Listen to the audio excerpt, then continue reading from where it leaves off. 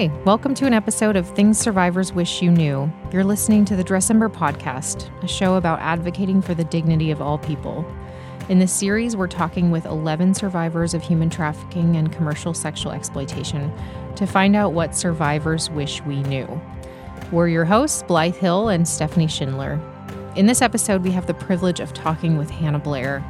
Hannah combines her experience as a survivor of sex trafficking with her education and professional abilities to advance the fight against sexual exploitation.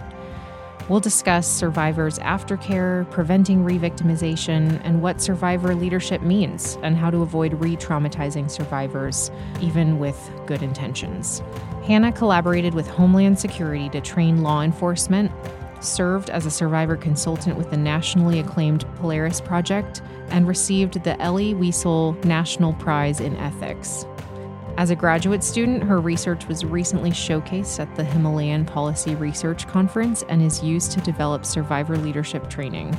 She works for multiple anti-trafficking organizations all over the country and has spoken at events and churches throughout Georgia, Tennessee, Alabama, and Florida. She's a member of the National Survivor Alliance, the Global Association of Human Trafficking Scholars, and the Fellowship of Extraordinary Women. She continues to offer her expertise to develop training for survivor leadership and better serve survivors as they do the hard work of healing from complex post-traumatic stress disorders. Without further ado,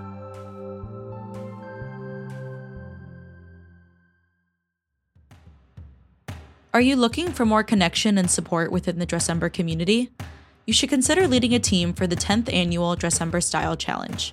It's going to be a special year, and we're hoping to make our biggest impact yet. Create your team at dressember.org/fundraise. We have all the resources you need to be a part of changing the world, one dresser tie at a time. Hannah, it's so great to have you here. At Dressember, we are so Team Hannah. It's been a joy to work with you many times, and you were actually a featured guest on the webinar that inspired our podcast. Yourself, Sitlali, and Sean were incredible, insightful guests on the original Things Survivors Wish You Knew webinar that took place this past January in 2022. So thanks for returning for some more wisdom. Thanks for having me. Awesome. So today we're going to be talking about something that has been an ongoing conversation with you and our organization, which is preventing re-victimization. And I know that you have shared that sharing your lived experiences has been a really empowering and educational experience for you, and that you can help educate other folks about how to prevent re-victimization by sharing your story. So I'd love to know, as we begin, if there's any insights from your lived experience that you would want to share to inform our conversation about the risks of re-victimization and how to prevent it. Yeah, for sure. I think trafficking in and of itself is already misunderstood. And so then when you bring the topic of recidivism to the table, I don't think people know what to do with it. I've experienced that personally as someone who did, when I left my trafficker the very first time as a way to support myself financially, I did work as an escort. And then, 4 years passed, I did the work, I did the healing, went back to school, did all the things that you're supposed to do to prevent re-victimization, and still kind of fell into that again with my trafficker coming back into my life. And so I've had people just kind of reach out to me on social media or even personal friends and be like, how did that happen? Like, you give trainings on recidivism, you give trainings on trauma bonding. How did that happen? And so I think there needs to be a greater discussion on, what makes survivors more vulnerable to recidivism, and also a very real desperation for survival, because that's kind of what it boils down to, recidivism. And so I think as far as from my personal experience, that's what I have gone through with different people in my life. Yeah, I think it can be a bit frustrating and difficult for folks to put this burden on you and say, we know you know what you're doing. So why are you doing it? It's like, well, if I didn't have to do it, do you think that I would do it? And do you think I'm up for this conversation where like some of that blame or burdenhood is being put on you. So I think that can be a really difficult spot to be in. And I'd love if you could share what factors put survivors at risk of revictimization, because there is such an unknowing around this topic. Yes. And I think the bottom line when it comes to recidivism is people need to realize that freedom is more than just an absence of trafficking. So I quote this research all the time. I think it was about 500 women, maybe a few less than that. But there was an interview, a research project where they interviewed about 500 women who were still in the commercial sex trade.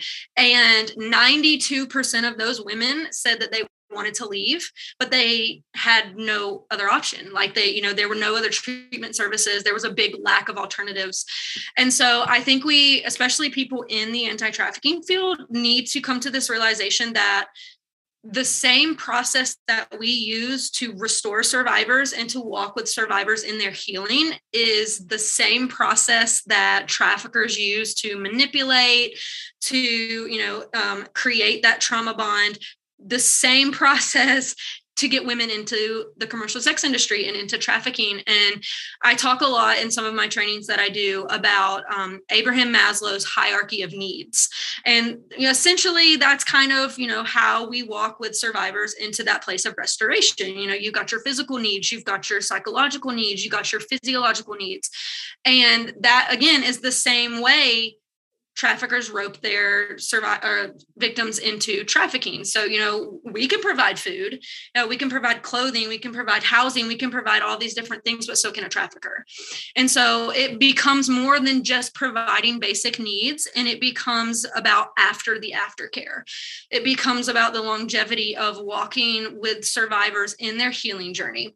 And so factors, you've got sustainable income, employment, you've got the trauma bond, you've got therapy, you've got so many different things at play, because ultimately recidivism and reentry into the commercial sex industry happens at the intersection of vulnerabilities. And so the same vulnerabilities that cause women to go into or get roped into trafficking are the same things that keep them going back. And so that's what it is relapse happens when survivors continue to have unmet needs post-exploitation. Yeah, I think you're really hitting on something here. And especially, I'm wondering, like, okay, you said after the aftercare, and the aftercare piece is something the anti-trafficking space kind of prides themselves in, is like providing therapy, and hopefully the goal is to kind of break those trauma bonds and get you to a place, or get a survivor to a place where they can stand alone emotionally, or have that like emotional psychological freedom, but without some of those other pieces like economic opportunity, financial stability, and probably a number of other components that come after aftercare. Like I'm curious, can we talk more about like what you've seen happen to survivors who maybe go through a program, maybe a fantastic aftercare program, and then because they don't have the support after that, or because they're expected to not come back for more support, where kind of that breakdown is? Yeah, for sure. I honestly think it boils down to survivor empowerment. What are programs and aftercare provisions doing to ensure that when survivors leave your program, that they are self-sustaining, that they are self-supporting? My personal experience and experiences from other survivors that I know, it's almost like, okay, we do the work, we walk through the program, congratulations, go back into society, like they wipe their hands, we've done our part. And support services can't end after the program. Like they need to extend back to that. And we talk a lot in the anti-trafficking circle about the term rescue. And I counter that with it's not a rescue if you're not ensuring a survivor's financial stability, either providing them with or helping them find safe housing.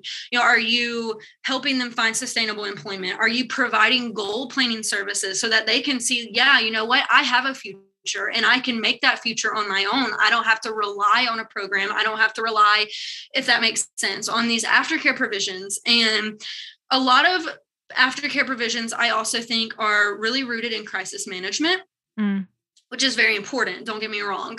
A survivor cannot receive these restorative treatments if they're not at a place of stability, but it can't stop there. And I think that's where a lot of people are getting caught up, is how long are we supposed to do this? And the thing is, a lifetime. The long-term trauma care, that's what we need to be investing in. The community support, just all of that. I think all of that intermeshes. You can't have sustainable employment a lot of times without education. A lot of survivors, they either didn't graduate from high school, or like me, I met my trafficker in college. And so when I left him, I didn't have a college degree. And these days, it's really, really hard to support yourself without higher education. So what are we doing to partner with these survivors past aftercare, past a residential program, past crisis management? Because honestly, I think the precision and the depth of care offered to survivors is the number one factor on whether or not they're going to continue on their healing journey, or if they're going to go back to the trafficking situation that they came from. Yeah. So, yeah. It makes me think of, there are a lot of anti-trafficking programs that have like a graduation. And the philosophy behind that is like, congratulations, you've made it, like you've completed your restoration journey, versus what I'm hearing you say, which is, really a more like trauma-informed approach of like how capital T trauma, complex trauma becomes part of you and becomes something you then have to deal with and kind of manage your whole life. And then an organization seeing their responsibility in this space to walk alongside you for the long haul. And if they're not providing direct services in the sustained liberation empowerment sense, connecting you with the resources that are going to help. And when I say you, obviously, I hope I mean like all survivors or any person, capital Y U, like beyond crisis management, like you said. And I'm curious, you've already kind of touched on it, but what do you think is necessary for preventing re-victimization or recidivism? What would be the key components that you see as like really closing the gaps? I mentioned this earlier, but financial stability and economic empowerment. And again, this goes past, making sure survivors are bringing in enough money, which that's important, sustainable income. But then you have things like financial literacy programs, debt management, how to create a budget, credit building. When I left my trafficker, I had no idea what credit was. No idea. I was flabbergasted, to say the least, to realize that I had to have credit to do adult things and reintegrate into society. And I think this also boils down to, for example, let's just say a survivor leaves the life, right? She goes and applies for EBT, for welfare, for government assistance. And, she's excited. She's on the path. She's going to get assistance. She's going to step into her restorative journey. She goes, to the welfare office, waits in this super long line, which is really triggering. And she gets to the window and the lady says, "Where's your birth certificate? Or where's your ID?" Like she doesn't have it because her trafficker took it. So now she has to go through the long process of trying to get these documents because she doesn't have them. And, this is a long process, weeks, months. And so by that point, she's been living out of her car because, getting an apartment, you've got security deposit, you've got first month's rent, you've got all the fees to cut the utilities on, and she doesn't have that money. So her documents come back in and she goes back to the welfare office. And honestly, I think sometimes the bureaucracy of it all kind of inflates survivors to the point where they just don't want to do it anymore. Kind of like going to the DMV and, whatever. So that happens. And so by the time, she gets back to the welfare office. She's deflated. She's knocked down. She doesn't want to do it anymore. And so she puts in her application and then again learns that it could take up to a month for approval for these food stamps, for her rental assistance. And she can't wait that long. So she goes back to the game. So it's all of these things that she's not able to get financial assistance. She's not able to get financial stability. And as an anti-trafficking advocate, these are the places where we need to step up, where we need to bear this weight for survivors so they don't have to bear it on their own. And I also think that ties into with criminal record relief. You honestly, these days, it's really hard to get an apartment. It's really hard finding safe housing. It's really hard finding a job with a felony on your record, with a criminal record of any kind. And so I also think that plays into it. And then also, again, education plays into that. Job training, career development. I think the corporate community really needs to step up when it comes to the fight to end human trafficking. You've got these corporate allies who can teach them basic computer skills, resume building, interview etiquette. I had no idea what to wear to a job interview because I had never gone to one. So I had to have someone step up and help me with that. And I don't think I would have secured the job without that. I also think a lot of aftercare provisions are missing the aspect of life skills, like basic life skills. I have a survivor friend who was trafficked from a child. And when she finally moved out on her own and was able to escape that, she didn't know how to do laundry. Things like coping skills. I had no coping skills. So even when I went back to college, if I would not have known like, hey, I can get accommodations as a student struggling with complex PTSD, I would have flunked out. I know a survivor who she would pay every day $20 for an Uber so she could Uber to work. She could afford a car, but she couldn't get her license. Why couldn't she get her license? Because she couldn't pass the eye test. Why did she not get glasses? Because she didn't know she could get glasses. These are things that a lot of survivors don't know. Things like cooking, things like going to the bank, going to the grocery store, things that you and I, now we do every day. Some survivors don't know that they can do that. You mentioned therapy earlier, and I think it needs to go past that. I think survivors require a very unique trauma therapy. People are still researching complex trauma, but in my research and my reading, one thing that psychologists do know is that standard therapy does not meet the needs of survivors and a lot of times ends up re-traumatizing them. And therapy is so important because therapy is it's a requirement to break that trauma bond, that keeps survivors going back, that keeps them attached to their trafficker. And so I also think a support system is really important. Which, I mean, that's for obvious reasons, but survivors go from living in seclusion and isolation, and their emotional dependency is on their trafficker, their absence of connection. We're not wired to live alone. Right. We're wired for community. And I would even go so far as to say the survivor community, to have someone sit across from you and say, hey, you know what? I know what you're going through because I was there. It's very validating and it's very healing. And a lot of trauma incurred in trafficking is relational.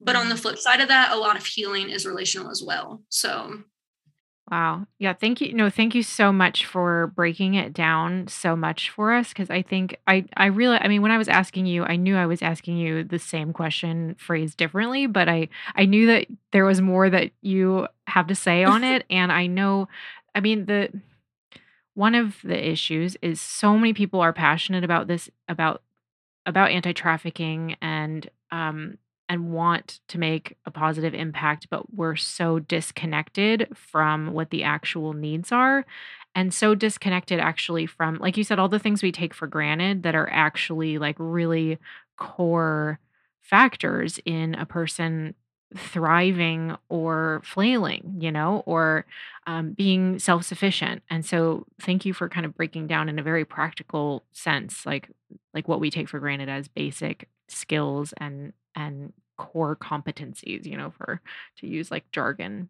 But that was really helpful. For sure. Vulnerability is a pre-trafficking characteristic. Like there's no other way to put it. The more vulnerable you are, the more powerful traffickers become, because essentially the bottom line is traffickers give their victims what they're missing. Right. And again, trafficking a lot of times comes down to survival. It comes down to, we want to think about trafficking being black and white. We want to think about it being kidnapped kids and kids chained to beds and basements. And that's not what it is. For the most part, we know the statistics, we know it happens, but for the most part, it's giving them what they're missing. It's giving them love. It's giving them self-esteem. It's giving them a sense of belonging. It's giving them a place to live so they're not sleeping on a cardboard box on the street. It's giving them food. It's giving them all the things that they need to survive. And so that's kind of what it boils down to. So how can we meet those needs in a better, more sustainable way than they're being offered to be met by those traffickers? Yeah. And I hear you when you say that trafficking is a relational trauma. It's a relational wound, and healing comes through community and through one-on-one support as well. And it's difficult to come against the fact that often anti-trafficking organizations, whether or not they mean to do this, I'm sure they don't mean to do this because the heart is to, help folks heal, is that they end up having really transactional interactions. And that is not aligned with, relational healing.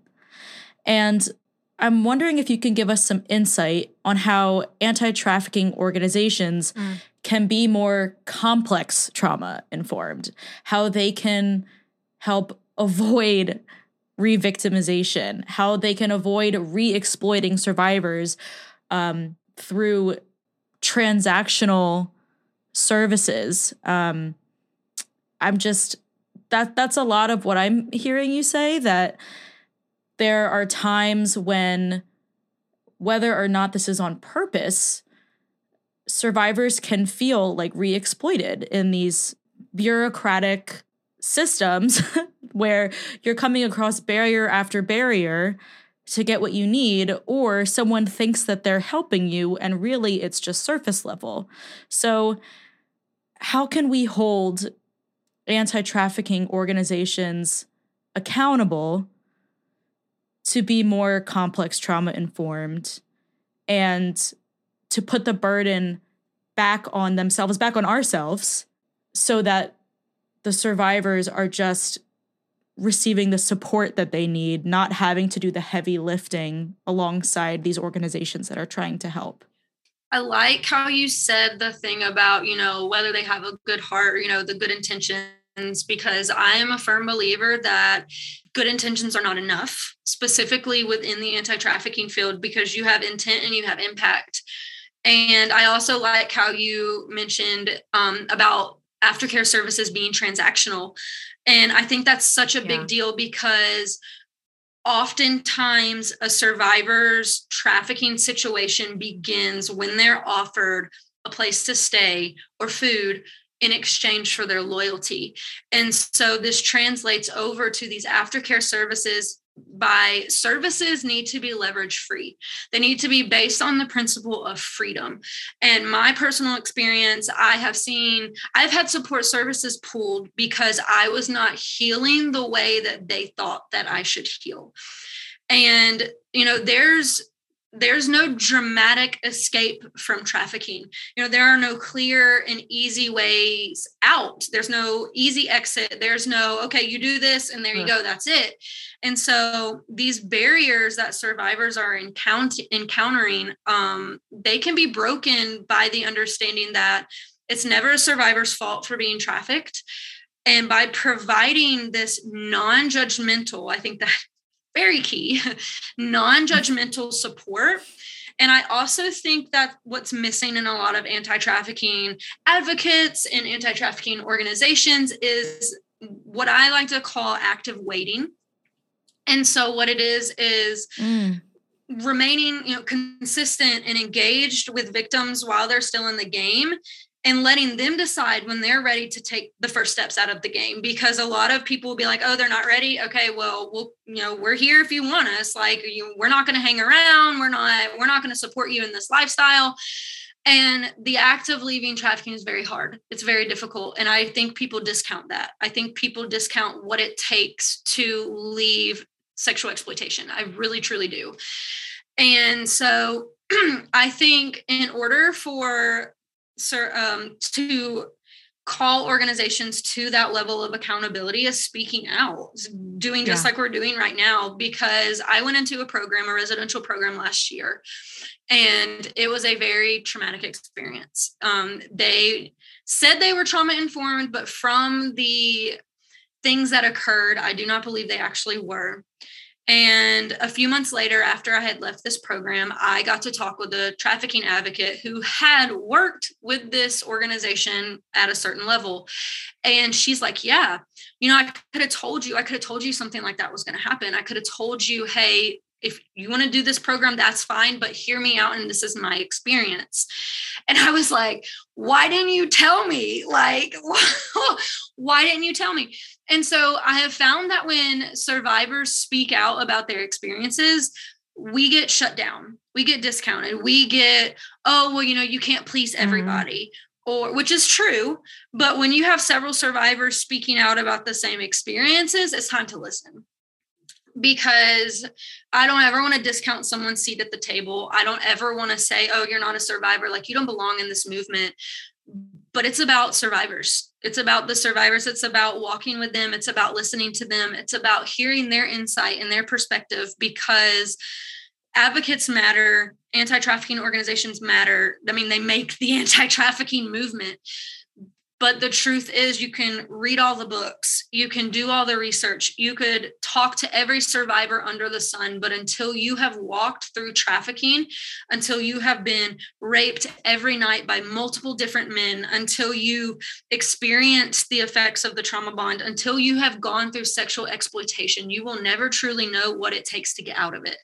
And so the bottom line for holding organizations accountable and calling them to a higher standard boils down to survivor leadership.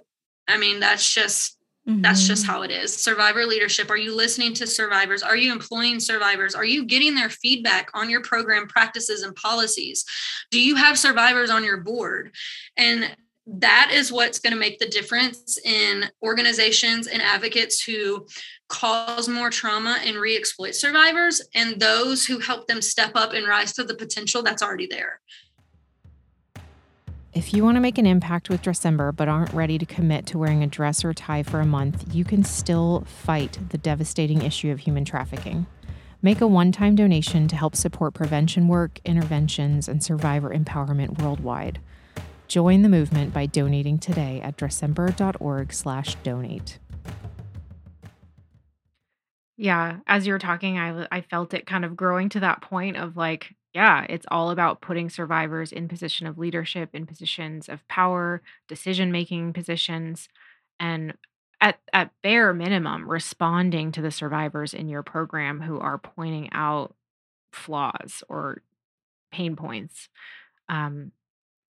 And this is a theme that kind of keeps coming up, unsurprisingly, in this series, where we're talking to survivors, is just how critical it is that we in the space continue moving towards survivor leadership models and putting survivors in these positions and employing survivors and really ultimately stepping aside and allowing survivors who want to lead to take those positions and lead the charge, lead the movement. And I'm optimistic. I hope you are too. I don't know. How do you feel about kind of where things are going in that regard? I think we've done well, slowly shifting the mic, passing the mic to survivors. But I think there's so much more to be done. I think there are so many different ways to pass the mic and include survivor voices, and not just include survivor voices, but elevate them. Mm-hmm. And I also think that there is a very, very fine line between having a survivor informing your practices and re-exploitation. Like, we have to be really careful that our inclusion of survivor leaders is not tokenistic. It's not re-exploiting them. It's not exchanging their story and on the basis of, okay, I'm an anti-trafficking organization. We're going to have this survivor speak because look what we did. Look what we did. This is our success story. And that gets under my skin because I sit here and I've had incredible advocates. I've had some really bad ones, but I've had some incredible advocates. I've had some incredible support.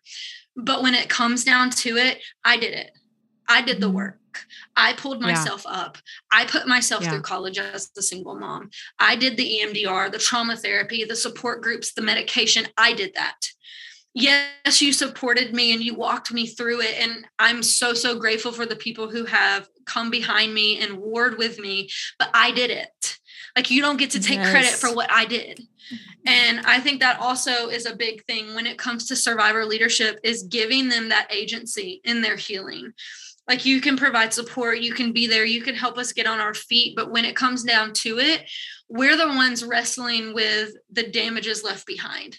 We're the ones having to do the hard work. And so I think giving more credit to survivors. And I also think realizing and elevating our voices in such a way where we're not a statistic. Like, we're more than our story. I'm a person. I'm a mom. I'm a student. Yes, I'm an advocate. Yes, I'm a survivor, but I'm more than that. I like to knit. I like to binge watch Netflix. I like to write. I'm a writer. Like, I'm more than my story. And so when you have, for example, in the past, I have had a church come back and tell me they initially had invited me to speak. And they came back and decided that my story was not graphic or exciting enough. And so when you're hiring survivors to speak at events and your sole focus is their story and you want them to share graphic details of their trauma because, it gets people to donate more or whatever, like that's re-traumatizing and it's not okay. And so getting to the point where we're respecting survivors and we're respecting their stories, I think is going to be the next big step to survivor inclusion. Well, I'm so sorry that happened. I mean, that makes me feel, that makes me really angry and just like outraged on your behalf. That's a really gross feeling that you were told that or put in that position. But all of what you're saying also, I mean, Steph and I are over here like snapping, like could not agree more. Like, people underestimate the strength of survivors. And like you said, the power, the inner power that it takes to leave a situation where there's so many intersecting vulnerabilities that you described earlier. Like, that's incredible strength and power. And it's like unrivaled, truly. And it also kind of reminded me of some of the beef I have with the word rescue, that it's like somehow we as outsiders are swooping in as heroes and rescuing people, when really it's the survivors who are summoning the strength and the courage in a lot of situations to actually take steps to change their situation. So I mean, the way I see it is like, we in the anti-trafficking space, like the more pathways we can create, the more support services we can provide, the less shame and stigma and judgment we can provide in that process, the better, because it is like 1,000% an individual survivor who has to do that work and make those choices that are some really hard choices, and to say nothing of like when you have children that you're also providing for, or when there are threats against your life or your loved ones, like just all those other factors. Like, it's rescue is not an appropriate word for it at all. But without rescue, everyone else doesn't get to play the hero. Oh, yeah. I mean, I know why we do it. Like, running an organization in anti-trafficking, it's like, it's an easier donor journey, or it's like a more compelling way to get people to open their checkbooks, I guess, is like, you get to be the hero in this situation and pulling on those heartstrings. But it's not true of the situation. It's undignifying for everyone involved ultimately. And, it's not ultimately helpful. It's actually very harmful, I think, to survivors and to the actual programs that are then being created to fit that narrative. I think it's also really harmful to recidivism, and more specifically because I've actually had people, it feeds into the hero mentality, the savior complex. And so when women relapse and they go back to trafficking, they go back to the commercial sex industry, whatever that may look like, people wonder, well, I gave all this money. Like, look what I did for you. Like, why would you do that? And so it's very, very shaming. It's so shaming. And I've experienced that. To people who are like, hey, you know what? I paid this bill for you. Like, I provided for you. Why would you go back? And I wish people would realize that going back, it's the easy part. Like, yeah, trafficking is terrible and it sucks, and being in it is the worst. But, we talked about how I recently left my trafficker again, and I have experienced almost more trauma trying to leave the game than I did when I was in it. And I wish people would realize that, like, healing is the hard part. We don't want your money. Yeah, your money helps. It's great. That helps us get on our feet. But bigger than that is like the support, like letting me know, hey, you know what? You fell back into that. That's okay. But we're here to walk with you forward. Like, you don't have to go back. Like, providing avenues and ways to empower survivors so that is not an option.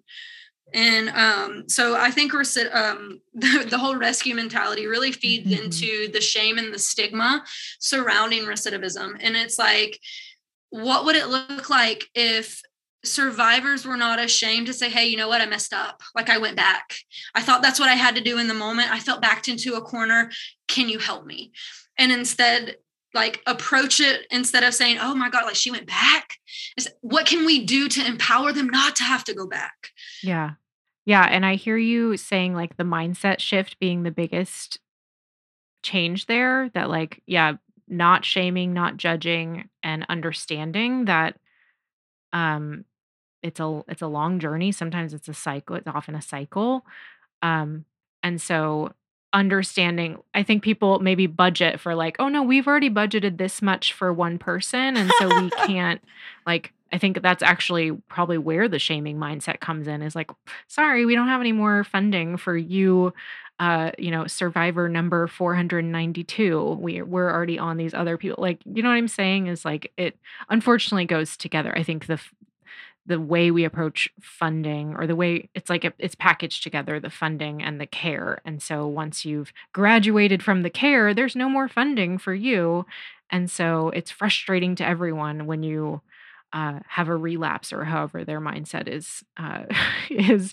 It's not funny, but I see you laughing. I was laughing because I didn't think that money doesn't matter, because you guys can't do what you do without funding. I think I'm more meant, like, money does matter, but that's not the only thing that matters. Let me rephrase that. Money matters, but so does everything else. Like, money is so important, because again, I couldn't have got into this house that I'm in right now without financial support. Like, money matters. But ultimately the mindset informs where the money goes and how it going out is viewed. Yeah, I get you. We're on the same page. I want to make sure all of our listeners get it too. Yeah. Yeah.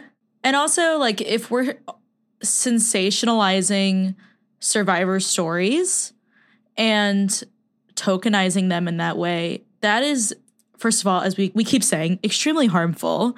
And, like, I think we need donors to understand that when they are, if that's the only time that they're giving, that they're participating in this harm, and it's not sustainable in supporting survivors if we're only asking them to share their stories. And we have so much to learn from survivors. There's so many other things that we can employ survivors to lead in, not just sharing their stories. So it's hard when there's just so many barriers when it comes to, like, what survivors need, what organizations can give, what they need to get funding so that they can give it, and what's going to convince a donor to give funds. And there's just a lot of shame and brokenness there that is not trauma informed.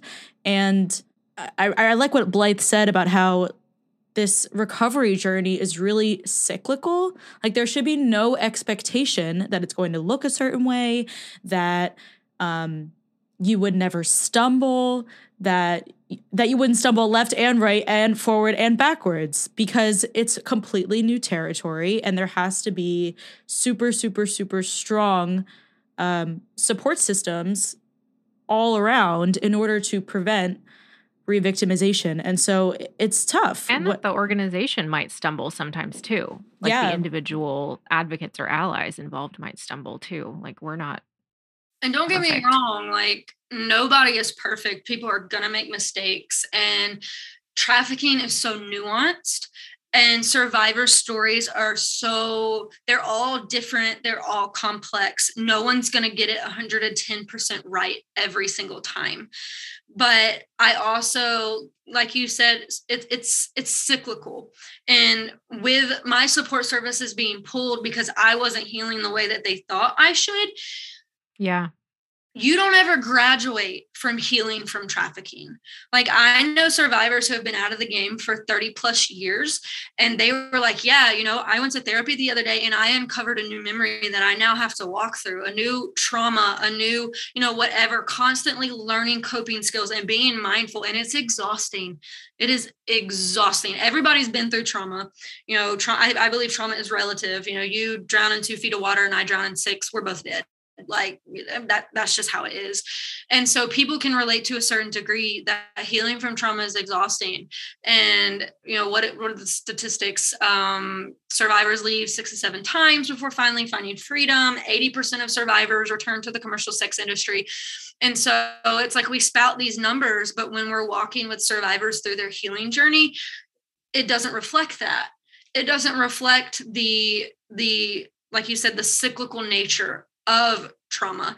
And I also really, really like how you phrased earlier, how can we hold organizations accountable to being complex trauma informed? Because there is a really, really big difference between trauma and complex trauma.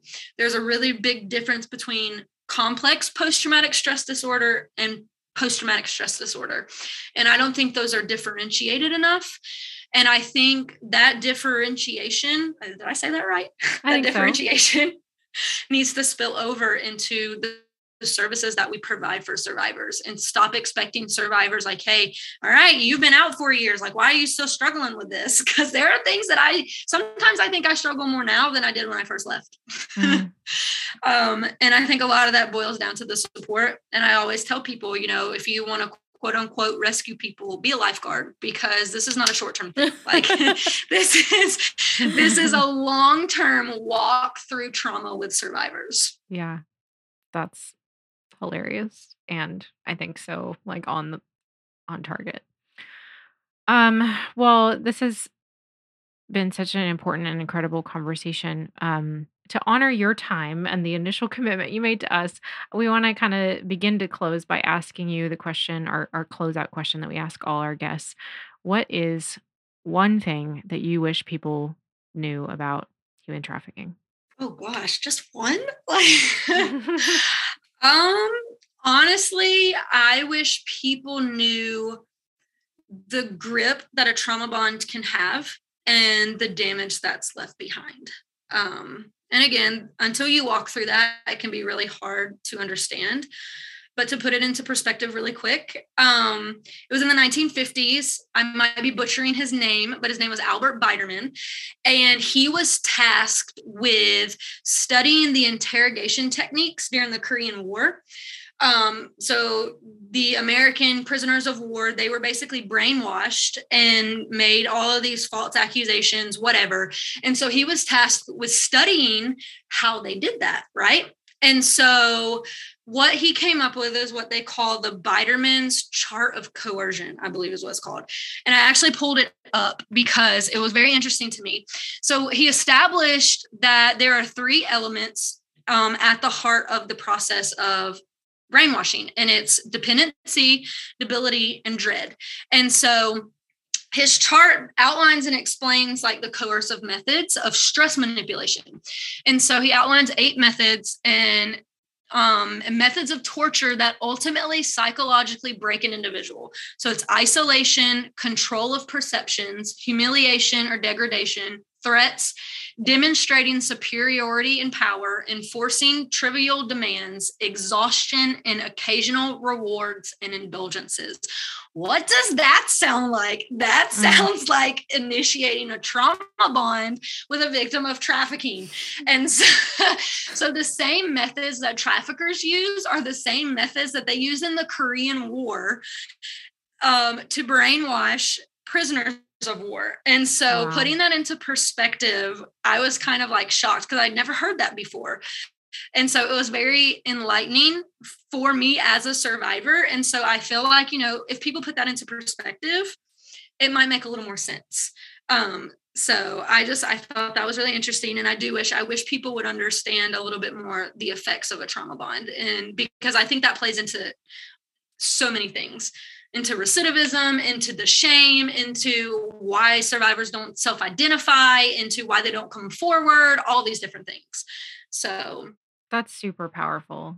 Thank you for sharing that, Hannah. And actually that reminded me of another statistic I read, which maybe you know this one, that I'm going to butcher it, but the level of PTSD that a survivor of trafficking or sexual exploitation has is commensurate with a war veteran, like a combat war veteran. Yes, certainly. I think it is crucial that folks understand the severity of a trauma bond. I think that's a question that pops up a lot. Like, if you're not chained in a basement, why are you not leaving your trafficker? Like, that is this superficial understanding of what trafficking looks like in a third world country, much less the United States of America, where it is happening all the time. And I think that's a topic we'll have to revisit for sure, because it requires a lot of depth. But I appreciate you bringing it up and describing it in that way, because hopefully that's just a gut check for folks to understand, like, oh, in what way would it be easy for someone to just up and leave their trafficker? Like, those are some true invisible chains that people wear every day that someone on the outside is not going to see. Someone who is not trauma informed, they're not going to see that so readily. So I appreciate you outlining it that way. I think that paints a pretty strong picture of understanding, like, re-victimization, why someone would go back to a person that put them through that. Yeah, I think, and again, a conversation for another day, but then you account for the trauma in the brain and how trauma literally rewires your brain. Your brain is wired for survival.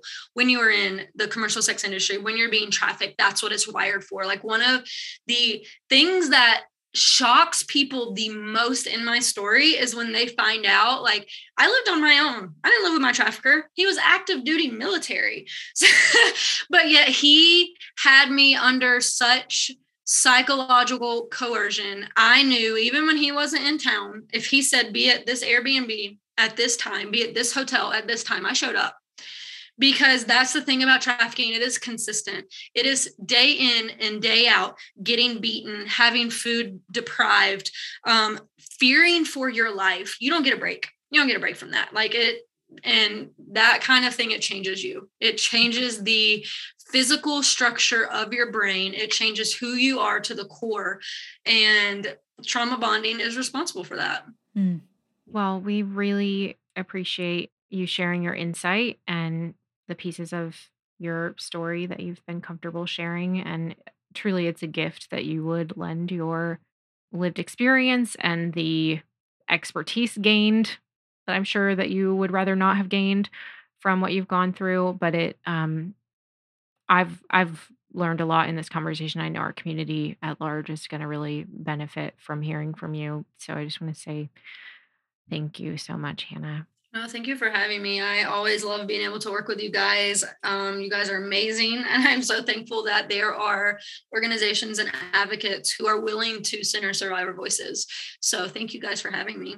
Yeah. Thank you, Hannah. And I just want to say too, like, we're learning in this process too, alongside all the other anti-trafficking organizations. And there's a shared mission for shame to be removed from the conversation, and we do our best to do that too. So I want to say that I'm leaving really empowered by the way that you talk about your agency. Like, it makes me feel like Hannah's such a badass. I'm only going to have badass energy around me for the rest of the day because it radiates so strongly from you. And it's really meaningful to witness in detail how strong you are and how strong you are. And I just hope that it inspires other folks to make room for empowered survivors that want to share their voices and want to lead this movement. So thank you so much for your time, and thank you so much for everything that you've taught us along the way. Can I add one thing too? I know I told you this before, but I want to say it again, and I want the larger community to hear it too, is that I can't thank you enough for the work that you undertake as a survivor, as a leader, that you have had some pretty, I mean, yeah, you've had traumatizing experiences in anti-trafficking. Like the people, the organizations that were supposed to provide support and care for you ended up traumatizing you in their own ways. And the fact that you are now wanting to call in other organizations to do better and be better and educate the larger ally and advocate space is so inspiring, because it's not your job. It's not your work to do. You should not have to be in that position. But the fact that you want to use the bad things that have happened in a space that was supposed to be good and empowering, like that you want to help fix the system and help create a space that is actually going to empower survivors for the long haul, I think is really, really, really beautiful and really special. It's really exceptional. So thank you for engaging in that work and wanting to help the whole space be better. That means a lot. Thank you. And I don't ever want to discourage anyone from stepping into the movement. I don't ever want to, discount what you guys do or what anti-trafficking organizations do, because there are amazing people out there. I'm telling you, I would not be standing here today without my advocates, without the people who have come behind me and held me up when I couldn't stand.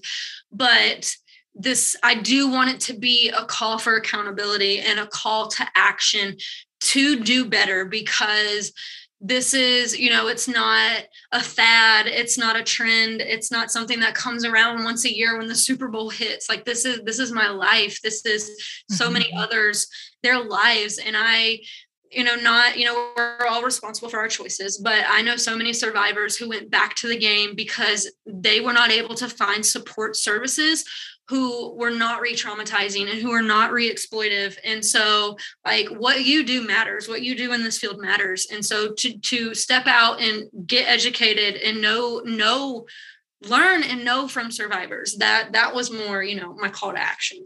Oh, I hear that loud and clear. Yeah. Yeah. Certainly. And I'm really excited for our listeners to embody that and to go learn more and to listen to the rest of our episodes and listen to survivors and let that be the spear and let that be the guiding light for the work that they do in the anti-trafficking movement. Well, thank you again, Hannah. We love you. We're Team Hannah. We're in your corner. Thank you, guys. I love working with you. You guys are amazing. You do incredible work. Super, super thankful to be a part. Thanks for listening to Things Survivors Wish You Knew, a Dressember podcast. We are all needed in the fight against human trafficking, and Dressember is here to equip and empower you to advocate for the dignity of all people. We host a style challenge every December where people pledge to wear a dress or tie for 31 days. The style challenge provides a fun, impactful way for even the busiest person to engage in this important issue, and it's proven to be a powerful way to raise awareness and vital funding for anti-trafficking work. Since 2013, thousands of advocates have raised roughly $16 million to fight human trafficking from every angle around the world. This year is the 10th anniversary of the Dressember Style Challenge, and we need your advocacy to help make our biggest impact to date. You can join the Dressember community in the fight against human trafficking at dressember.org/fundraise or learn more at dressember.org/howitworks. And remember, it's bigger than a dress.